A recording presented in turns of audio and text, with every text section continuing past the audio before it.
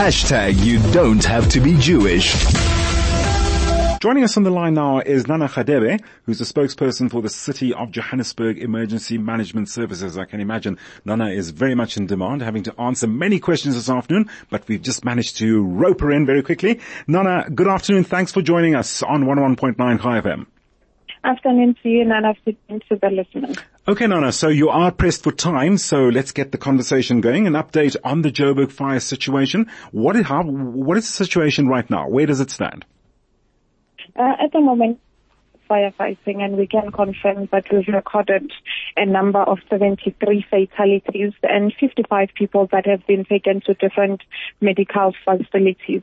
We are done with dumping down, and now we can begin to conduct the preliminary investigations just to check what is it that caused the fire and where the fire started. Okay, so it's now official. It's 73 have passed away. And, the injured count, if we can just recap. It's 55. 55 people that have been taken to different medical facilities. Right, so is that the final count now? The building has been checked out, it's been swept through, and that's now what's been finally established?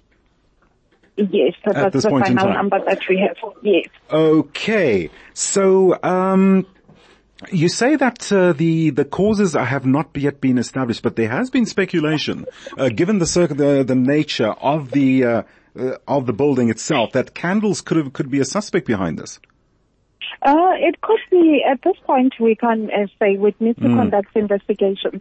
But given that there was no electricity, it could be anything. Illegal connections, a stove that was left unattended. So those are the things that we're working on. We would know that we'd find one, maybe if the lighting or heating devices that were used.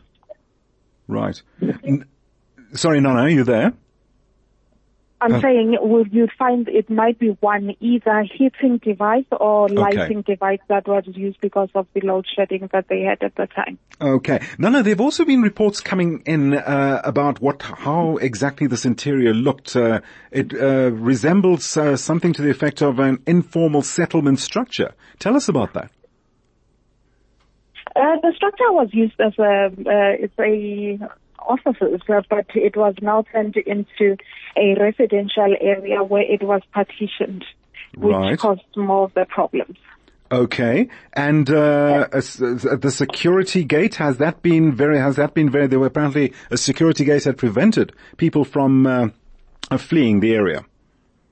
That's part of the investigations that we're doing. If the security gate was locked, but when we arrived on scene, it was open. But it looks the partitions that have been done had caused the problems for people to be going out. Okay. When we arrived on scene, we found that other people had jumped from the windows from the side of the building. Wow. As for the fire department, is the fire department still present? Are there still fears of, anything still catching a light, or is everything now firmly and finally extinguished? Everything has been extinguished. We just there to conduct preliminary investigations. Okay. And as for the survivors, do you know where they are sleeping tonight?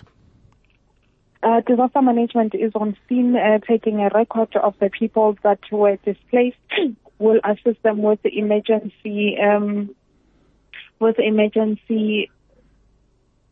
with an emergency place just for a few days. But they have called also other NGOs and activated other people so that they assist those that would need a place to sleep in tonight. Sure. Nana, just very quickly, I understand you press for time. You have to run off to another press conference. Just one last question. The majority of the occupants, apparently the majority happen to be people from abroad. We've not done that record as yet. We'd only hear it when the Department of Health tries to establish on the people that have passed away. And also with disaster management, they also have social services, which will also establish if we are dealing with people from abroad or people from South Africa. Nana, we're going to leave it there. As I've mentioned, I understand you are pressed for time. You need to head off now. Thank you so much for giving us some minutes, at least just to give us some background as to what is transpiring on the ground in the Johannesburg CBD right now regarding that fateful building fire. Nana Radebe, spokesperson for the City of Johannesburg's Emergency Management Services.